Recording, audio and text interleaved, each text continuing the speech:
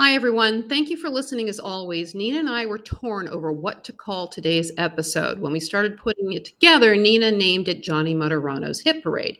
Yes, most, but not all of the murders we're discussing today were Materano's handiwork. But he was also very busy outside of the time frame that we're covering today, so I overruled her. What are we going to do? Vote or something? There's only two of us. We'll end up with a Mexican standoff. I have seniority, so that's the end of the story.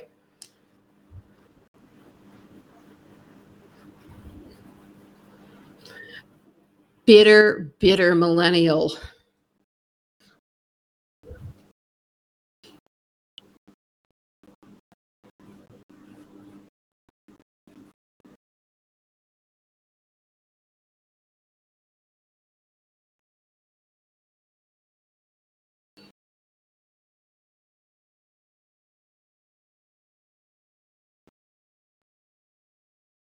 We just can't seem to get out of the 1960s.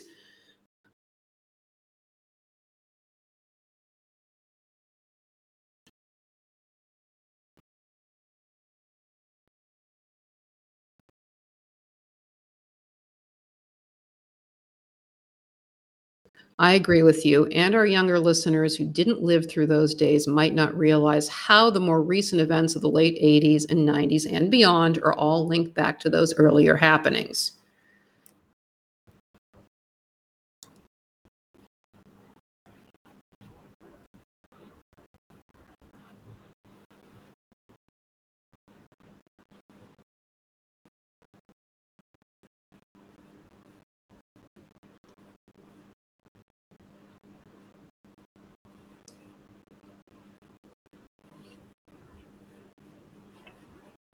On January 26th, the following year, Jimmy appeared in court. The court psychiatrist testified that Jimmy's memory was impaired because of the tremendous pressures of hiding from his enemies. Jimmy was deemed incompetent, but Judge Toro, who ruled that he could not be tried on the Cutliff assault charge, instead, Jimmy was sent to Bridgewater for 30 days of observation.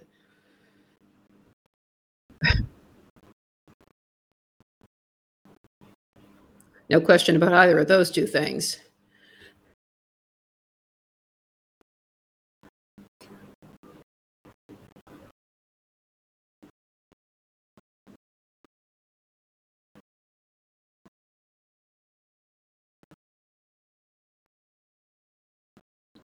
On June 30th that same year, a 302 was submitted by FBI Special Agent Joseph Riley. The FBI began surveilling their former top echelon informant, Jimmy Flemmi, earlier that month because Jimmy had gone back to his old friends and his old routines.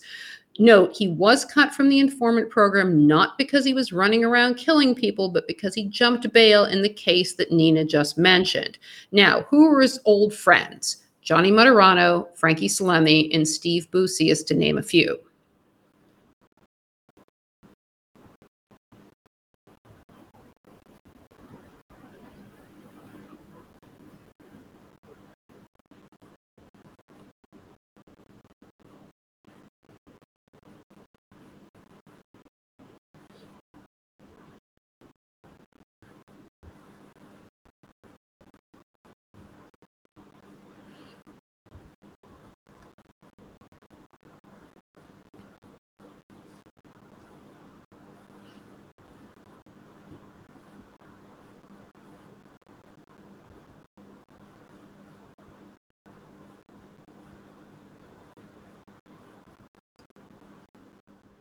Ed Walsh and his team continued to trail Jimmy Flemmi and the boys throughout the summer and fall of '69. On September 25th, the body of John Bano was discovered in an empty parking lot behind 65 Berkeley Street. He'd been stabbed to death. Johnny would later claim Bano as one of his victims, though he never was charged with that murder.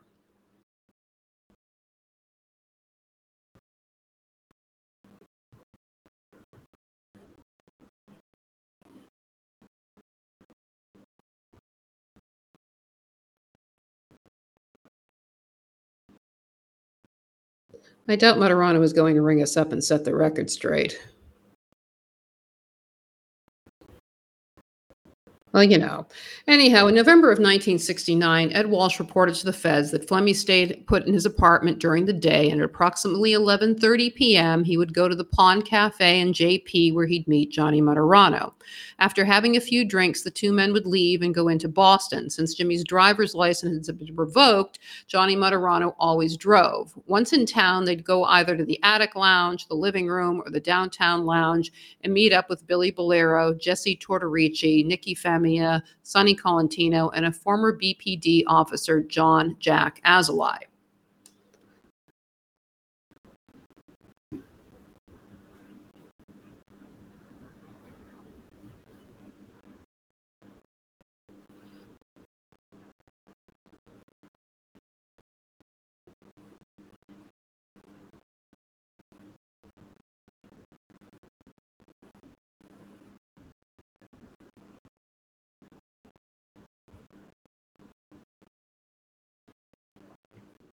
I want to give a little bit more on Billy Daggett since he'll be reappearing later this season when we cover Stevie's demise. Daggett was living in Dorchester as a teenager when he enlisted in the Marines at the age of 18. But he went AWOL. He and one of his corps mates from Roxbury went on a robbery spree, including a $1,900 payroll heist, before renting a room at the Statler Hotel and blowing all of the money. He was shipped off to Concord in 1957 and released in 59, only to get sent up again for 5 years for stabbing a kid in Dorchester. In May of 61, he was charged and tried for killing Joseph Francione's partner, Frederick La Torella, while they were both locked up in Walpole. Daggett claimed self-defense, stating that La Torella attacked him with a bat in the prison yard.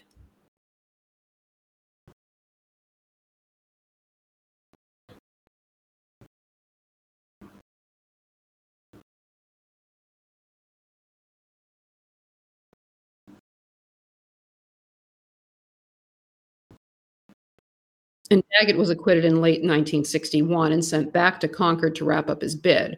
From the time of his release the following year up until his death in 1981, there were no further charges, but he and Stevie Flemmi were partners in the Geneva Cafe in Dorchester. Yep, and she was only 17. Okay, back to the surveillance of Jimmy. On December 16th, Walsh decided it was time to inform the feds that his team was working with the Secret Service and that they might be able to offer more information. 3 days later, the Secret Service agent working the case was contacted by the feds. He told them that his original goal in monitoring Flemmi was to get him on a firearms violation, but instead he'd found out that Flemmi was pushing phony money and the Secret Service was trying to build a case against him. As shocking as this may be for our listeners, Flemmi had another brawl that same evening, this time in a car on Huntington Ave in Jamaica Plain. Flemmi accused Black Jimmy Abood of being an informant for the task force investigating the counterfeit money. Oh, I'm sure. I'm also sure that Jimmy was no stranger to the Secret Service. You remember the American Express traveler's check counterfeiting ring that Jimmy inserted himself into.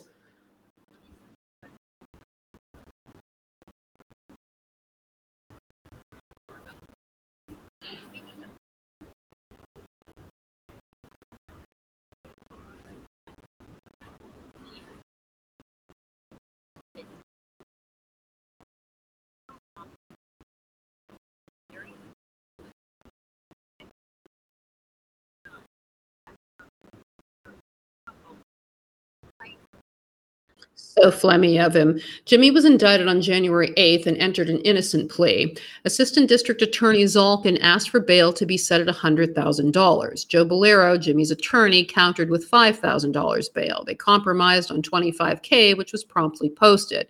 Jimmy's latest arrest didn't put a damper on his activities. His routine didn't change, and he appeared to still be collecting money for Stevie, including weekly collection trips to joints owned by Louis Venios, an old associate of Frank Smith's.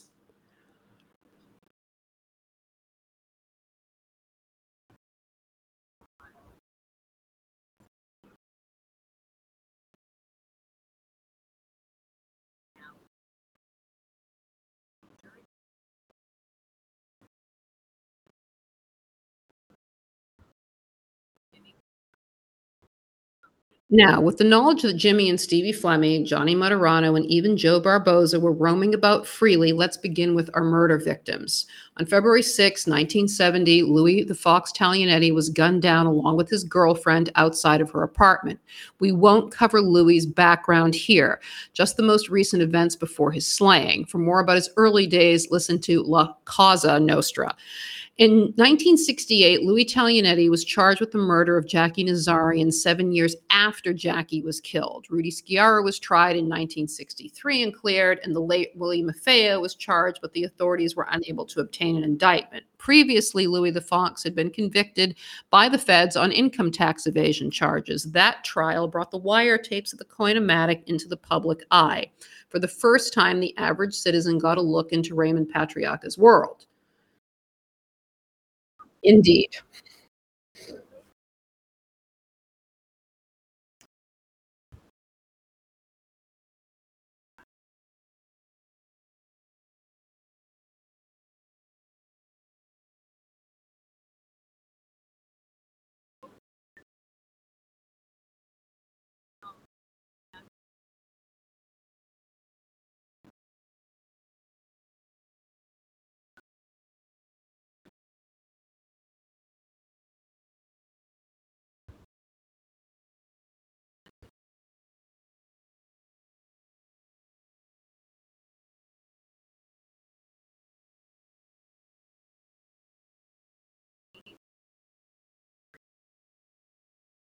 I agree that it's highly likely that JR killed the fox at Raymond's behest. There were too many headaches to take the risk of Louis getting on the stand and going bad.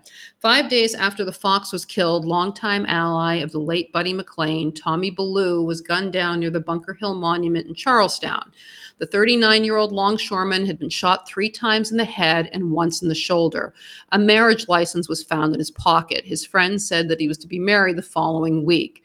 An empty .30 caliber Smith & Wesson pistol was discovered about 50 yards from his body. The neighbors reported hearing what they thought was a car backfiring between 2 and 3 that morning. The news of Tommy's slaying spread like wildfire. The people who knew him told the cops that Tommy had more friends than enemies.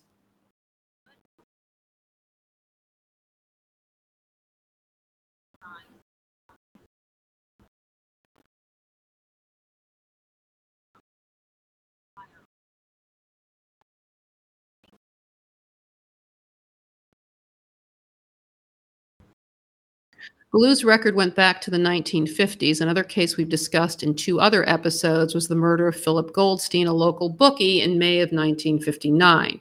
Goldstein was killed just before he was due to testify against Tommy in the attempted robbery case that had been pending since 1958. Goldstein himself had been arrested in the same case because he failed to appear in court.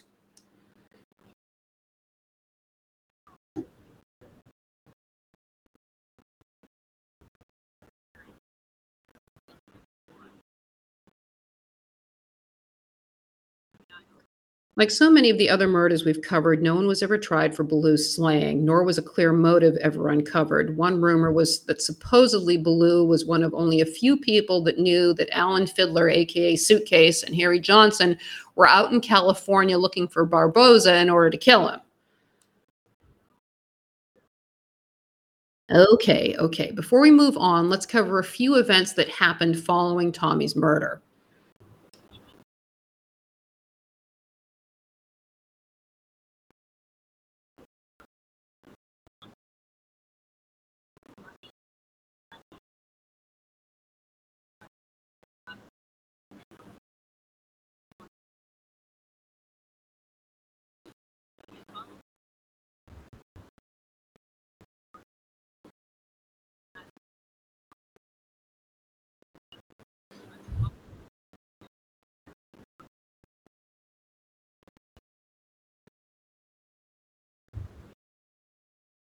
Now, here's the interesting thing about Doyle. He had been arrested for passing stolen money orders that were taken from Logan Airport. He was killed after he posted bail. 2 weeks later, 2 men and 2 women from East Boston were arrested. Fast forward to September of 1992 and the murder of Susan Taraskowitz, another tragedy. Taraskowitz stumbled upon the credit card and money order theft ring that was being run out of the airport where she worked. The ring was being run out of East Boston, allegedly by the Rossettis. Early next season, we'll have an episode dedicated to Susan and our theories, including at least one other death that we believe might also be linked. Both Doyle and Taraskowitz's murders remain unsolved.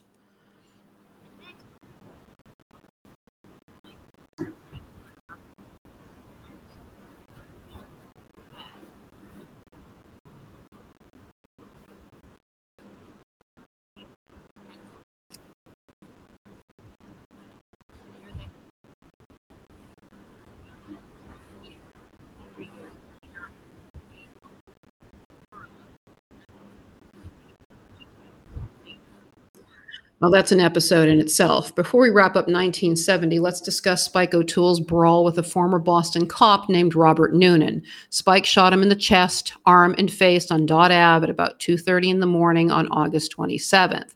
The cop said the fight started over a dog.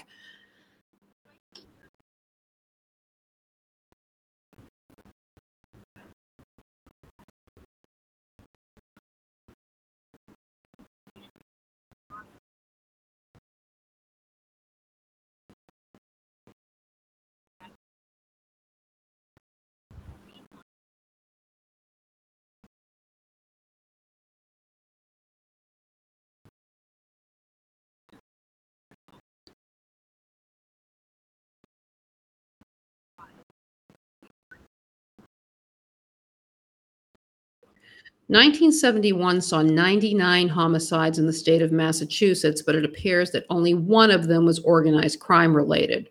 On February 18, 1971, ex-con Joseph Brazil was found shot in the head on the sidewalk at 61 Monument Street, just blocks away from where Tommy Ballou had been killed 1 year earlier. Brazil was still alive, but he was pronounced dead on arrival at Massachusetts General. He had a .32 caliber revolver in his pocket, but never got a chance to fire back at his assailants. This was not the first time Brazil had been shot at in this location. He was involved in a shootout 11 years earlier and was arrested on weapons charges since he had been carrying 2 revolvers and an automatic pistol and 100 rounds of ammo.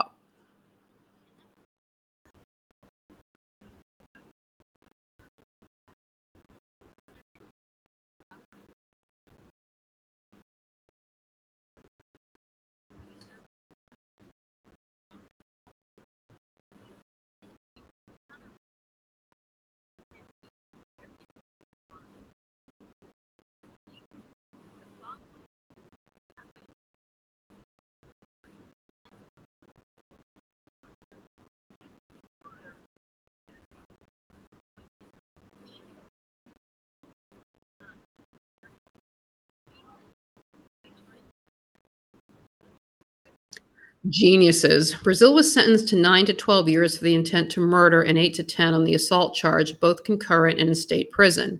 18 months later, he was involved in another knife fight, this time with a couple of other men who will be familiar to our longtime listeners, Louis Aquila and George Ashe.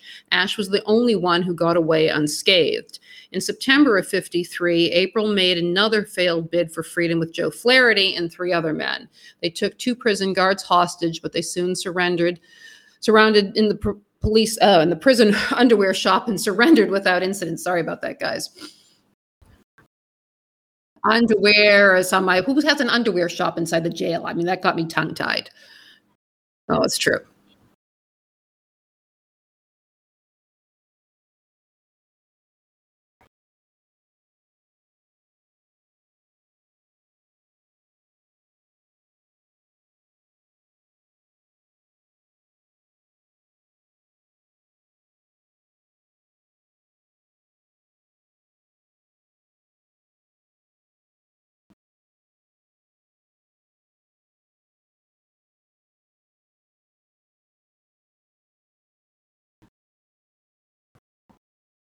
Brazil was found guilty of armed robbery the following November. At the sentencing, the judge stated that he believed that Brazil was the mastermind of the armed robbery crew and gave him 10 to 12 years to be served after he finished an earlier sentence at Walpole. In January next year, Brazil's wife was arraigned on charges stemming from the January 1960 robbery of the Somerset Savings Bank in Somerville. She pleaded guilty 2 months later and was given a suspended sentence to the Women's Reformatory and 3 years probation for being an accessory before the fact. She had dyed her husband's hair and put makeup on his face to disguise his appearance. Brazil was finally paroled in December 1970 and was murdered just 2 months later.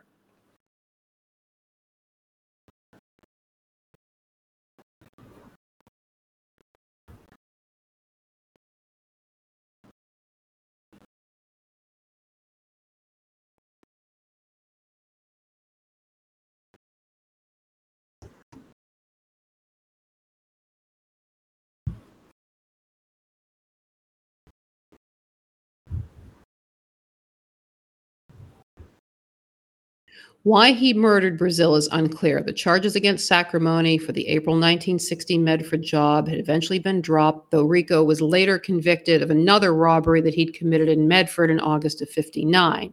He was released on parole in October 1964, but found himself behind bars again after being shot during the assassination of Buddy McLean the following year.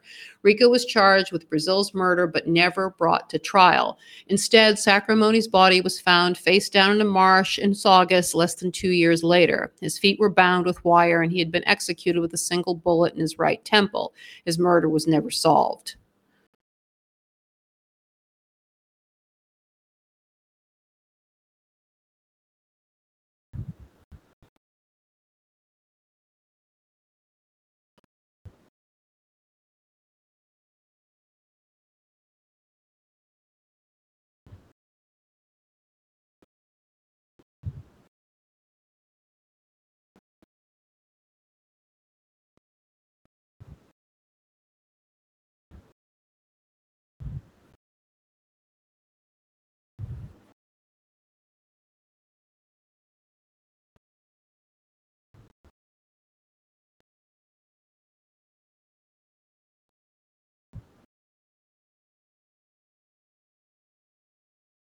And do you believe it was suicide?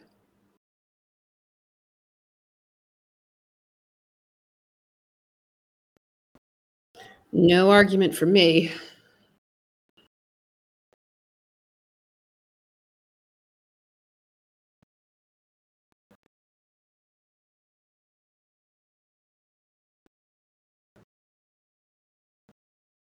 The rumor for decades was that Whitey was responsible for Donald Colleen's death, but Patrick Nee claimed that the killer was actually another member of Colleen's gang, Jimmy Mantville. No one was ever charged in Colleen's assassination.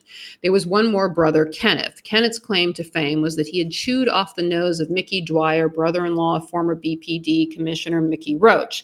Kenneth wrapped it in a napkin and sent it by taxi to the Boston City Hospital. It appears that doctors were able to reattach it.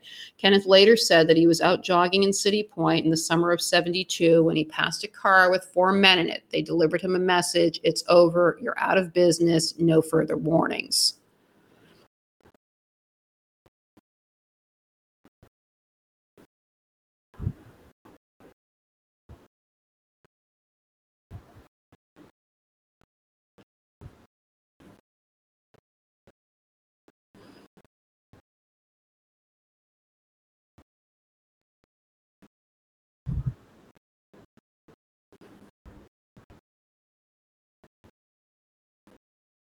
Well, these things happen. Meanwhile, loan shark Paul Foligno went missing on September 1st. Foligno had been borrowing money at a rate of 1% from the Angulos, then lending it out at a 5% interest rate. His body was found in a shallow grave in Boxford the week of Kenneth's retirement. Michael Polici was given Foligno's territory by Jerry Angulo after Foligno was killed. After Polici was arrested, convicted, and shipped off to the pen in Atlanta, Slim Cazonas took it over, but his profit earning was cut short by his own arrest. We'll get into the loan shark and bookmaking operations in a few episodes. Not to sound like a broken record here, but no one was ever charged in Foligno's slaying.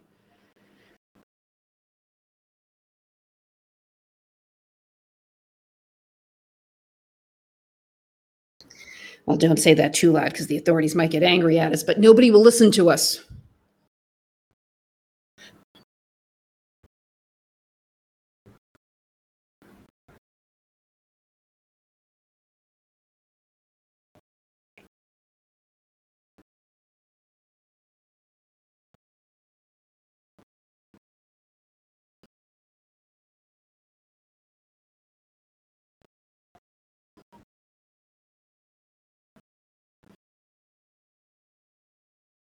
Now, for the even more tragic part, it was a case of mistaken identity. The two men were bartenders at Mother's in the North End, which was co-owned by Indian Al Notarangeli. Milano had recently purchased a Mercedes Benz, albeit a used one, because Indian Al drove one just like it. Milano had a fascination with Notarangeli, right down to growing his hair out to look just like Al.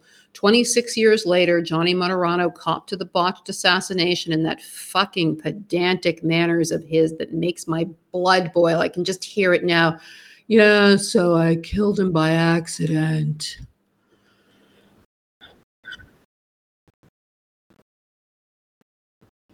Lapiana issued a statement after Motorano confessed, "I don't know why I'm alive, but I am. My future was taken away from me, but I got over being bitter about my injury. I'm enjoying life. This never stopped me."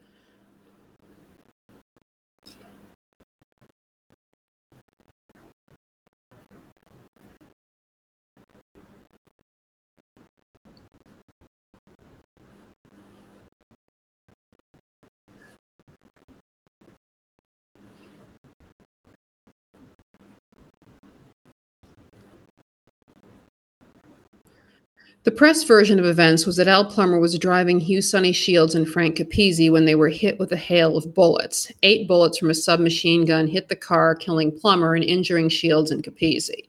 Sonny was shot in the back and taken to Mass General Hospital. Capizzi was hit in the thigh and taken to Winthrop Community Hospital. He was placed under arrest for illegal possession of a firearm that the cops found in the shot-up car.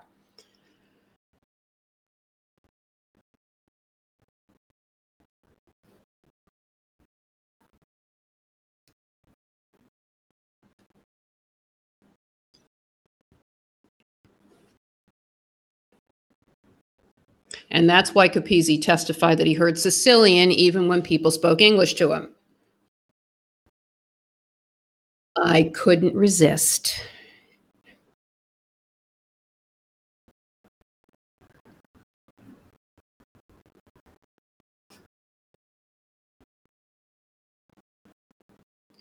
Now, the who, what, when, and why. As we mentioned earlier, Jerry Angiulo wanted Indian Al dead because he killed Foligno amongst other transgressions. According to the story we know, Howie Winter and Johnny Motorano agreed to take care of Al for Angiulo. The first attempt ended with Milano dead and Lapiana crippled for life. Then one night, while Howie and Johnny were tracking down Indian Al, they spotted Notarangeli, Plummer, Shields, and Capizzi coming out of the aquarium on Atlantic Ave.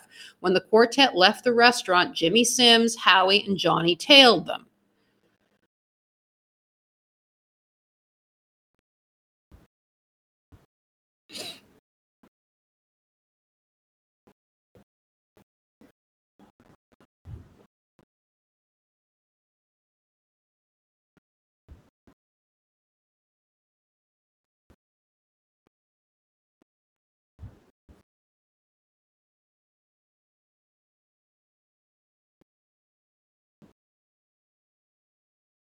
Johnny later claimed that Whitey was also present at the botched hit in a crash car. There's some question as to how truthful that claim was. There is no doubt that Whitey was a stone cold killer, but it appears that Johnny and Stevie may have inserted Whitey into their stories when he actually wasn't there.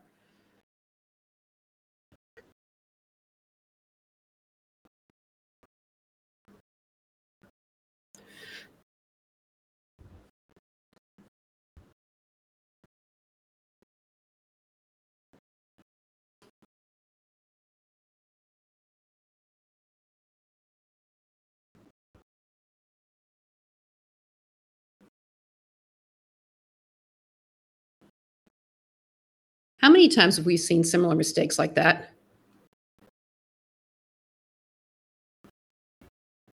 I can accept it from an amateur genealogist, but it's irritating to me when journos do it. Anyhow, Whitey's Billy O'Brien had already been killed in mid January 1967. He was found slumped across the front seat of his car on Route 139 near the Randolph line. The autopsy showed powder burns on his face and 6 bullet holes on the right side of his head. The window of the driver's side was rolled down, and the window on the passenger side had been shattered by the gunshots, leading the police to believe that it had been a 2-man job. One man had stopped Billy and while distracting him, the other opened fire. That Billy O'Brien hadn't given up his criminal activity since being released. At the time of his murder, he was out on bail after being arrested with Dickie Joyce for robbing the city's Service Oil Company terminal on Quincy Ave in Braintree.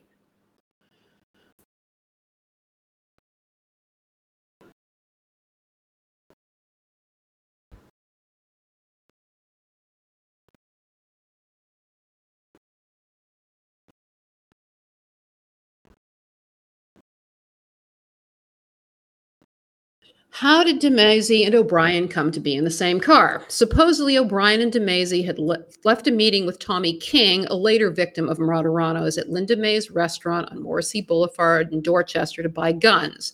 The three of them did time together in Walpole. When they left the meet, the duo were heading to deliver a birthday cake for O'Brien's daughter.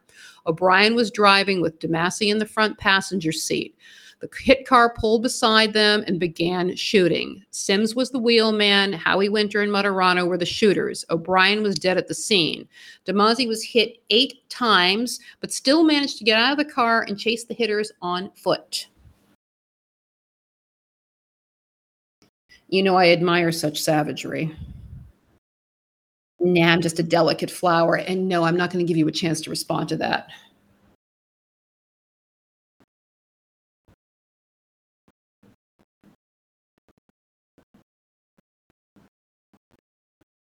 Slap some tape on it and go, baby. And that's what DeMasi did. O'Brien's funeral was held the following week at the Gate of Heaven Church in Southie. He attended and found himself arrested by the BPD's organized crime squad after they found a .38 revolver on him. Ralphie's parole was violated and he was shipped back to Walpole.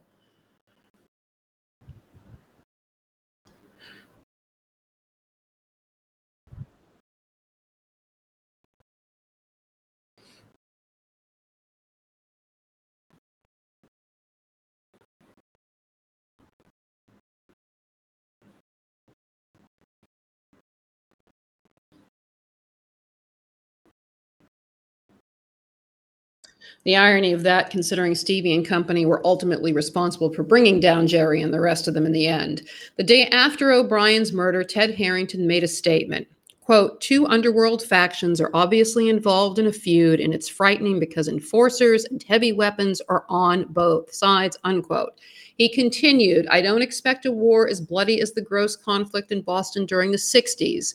Dozens of people were killed then, but it looks like the start of an all-out gang war. I hope people in the underworld in power will do everything to control the factions, but I don't know how it will go." Harrington's pleas fell on deaf ears because just a few days later, another member of the Notarangeli crew fell victim to Winter Hill. Not in Boston this time, but in Fort Lauderdale, where James Leary was in hiding.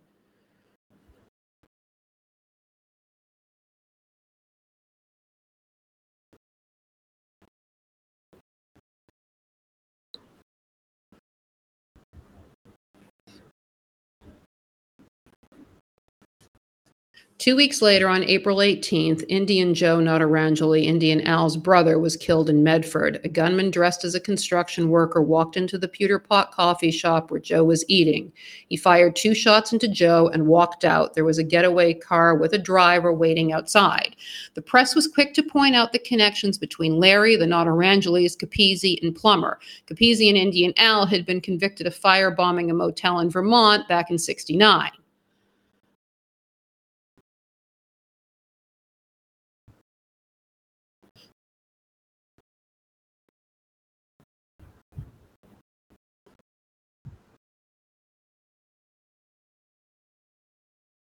Butcher, construction worker, it's all the same thing. Yeah, all of those things, all lies.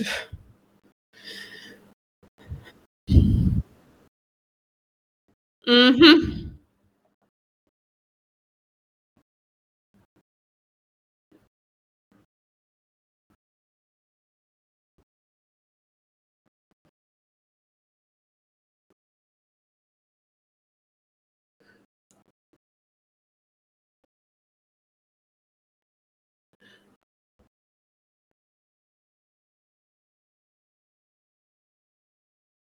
Oh, I suspect you're correct. By the time Jimmy Spike O'Toole was killed in December of 73, the number of homicides in Boston had surpassed 100. But let's go back a couple of months. On September 25th, just after being released from prison after the altercation with Noonan that we discussed earlier, Spike was shot while getting into his car.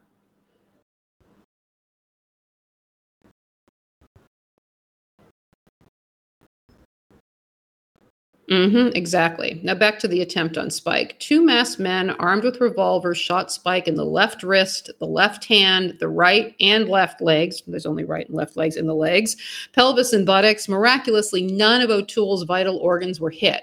When the cops went to question him about the attack, Spike gave them the phony name of James Murphy, but otherwise refused to talk.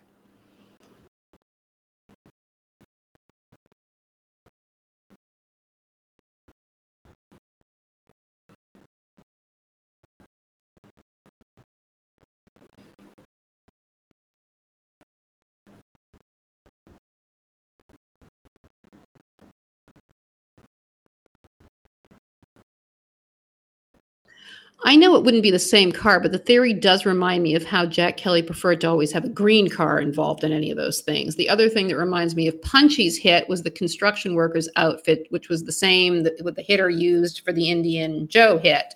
And remember how he claimed that he was the one who shot Punchy outside of the Beaconsfield.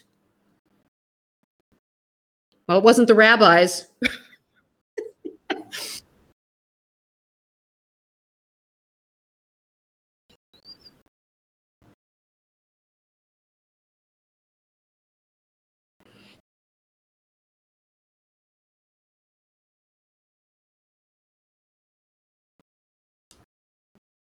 Speaking of 1975, when Moderano testified at Whitey's 2013 trial, he admitted under cross examination that he initially told the state police that Flemmy had helped him kill O'Toole and that the killing took place in 75.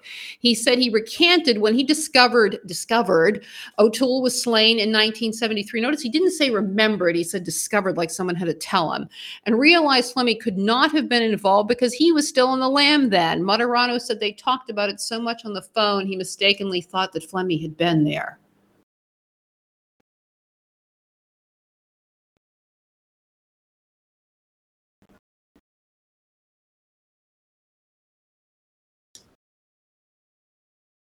I don't buy it. I think that trio were the biggest liars of all of these liars. They told the feds what they wanted to hear to make the best deal they could.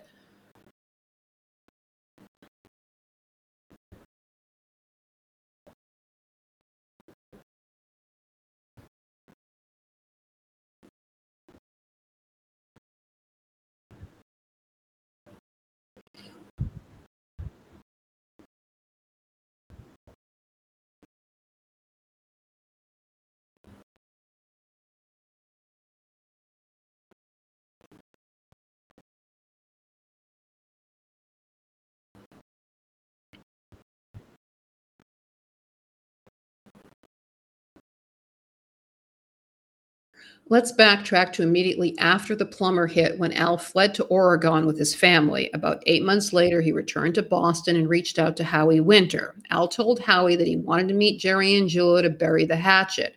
Howie reached out to Jerry and the meeting was arranged. Al was told he had to make restitution for the damage he'd done.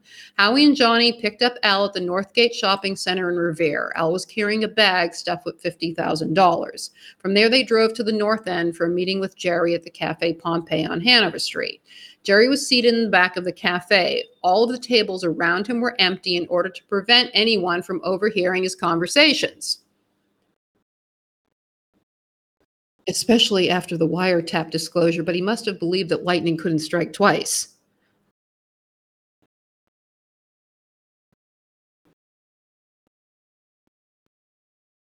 Well,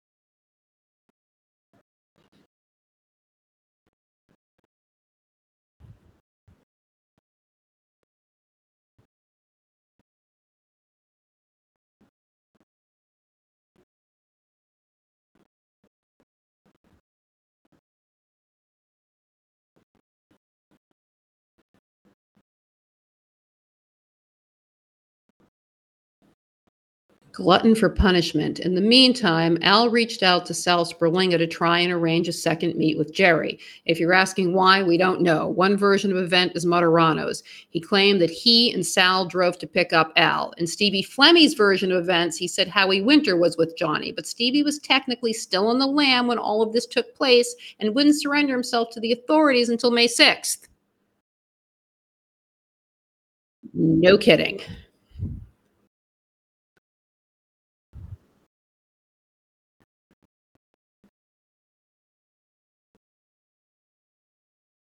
The death seat. I'm sorry, but if you're on shaky ground, would you get in the front seat with anyone sitting behind you?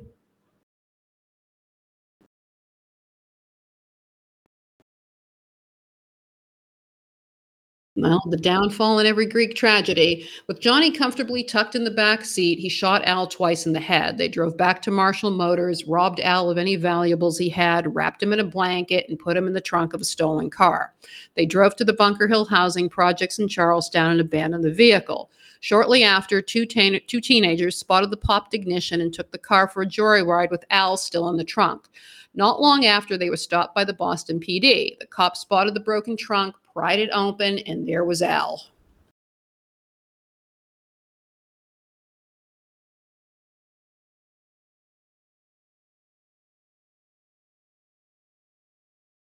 I like how you put versions. And speaking of liars, next week, Joe Barboza will be the topic of discussion, along with the lying authorities who protected him. We'll be covering him from his testimony after the Deegan trial up until his slaying. So I hope you guys join us. Bye.